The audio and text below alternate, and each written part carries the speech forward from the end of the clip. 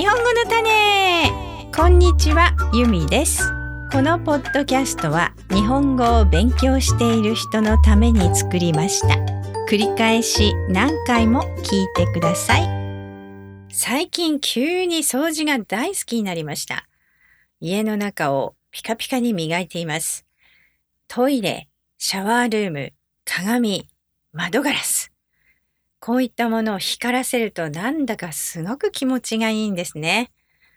自分の家だけではなくて親戚の家とか知り合いの家なども頼まれると掃除しています。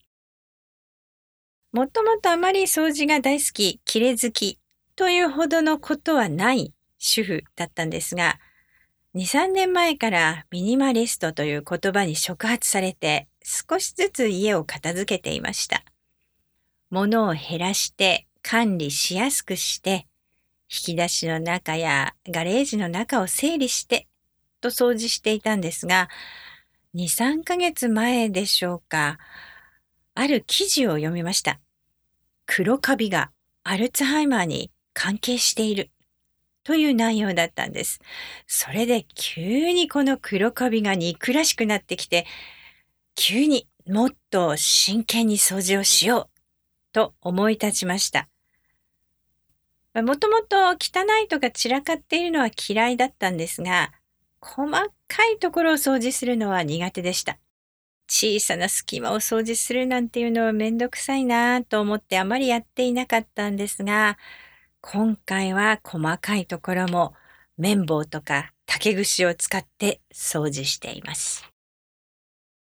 日本人は掃除が好きな人多いですね。昔からそうです。100年前に日本を訪れた外国人、イギリス人とかアメリカ人が道にゴミが落ちていないと驚いたと書き残しています。今と同じですね。今も日本に行くとゴミはほとんど落ちていません。学校でも毎日掃除をします。私は個人的にはこれは神道と関係あるのかなとも思っています。日本の神社では境内に入ったらすぐに手水屋といって手を洗って口をすすぎます。神様に会う場所ですからきれいにするべきだという考え方ですね。で、日本の神話の中でも死んだ妻に会いに行ったイザナギという神様が死人の国から地上に戻った時に川で体を洗って汚れを取ったという話が出てきます。神話の中に出てくる神様も綺麗好きなんですね。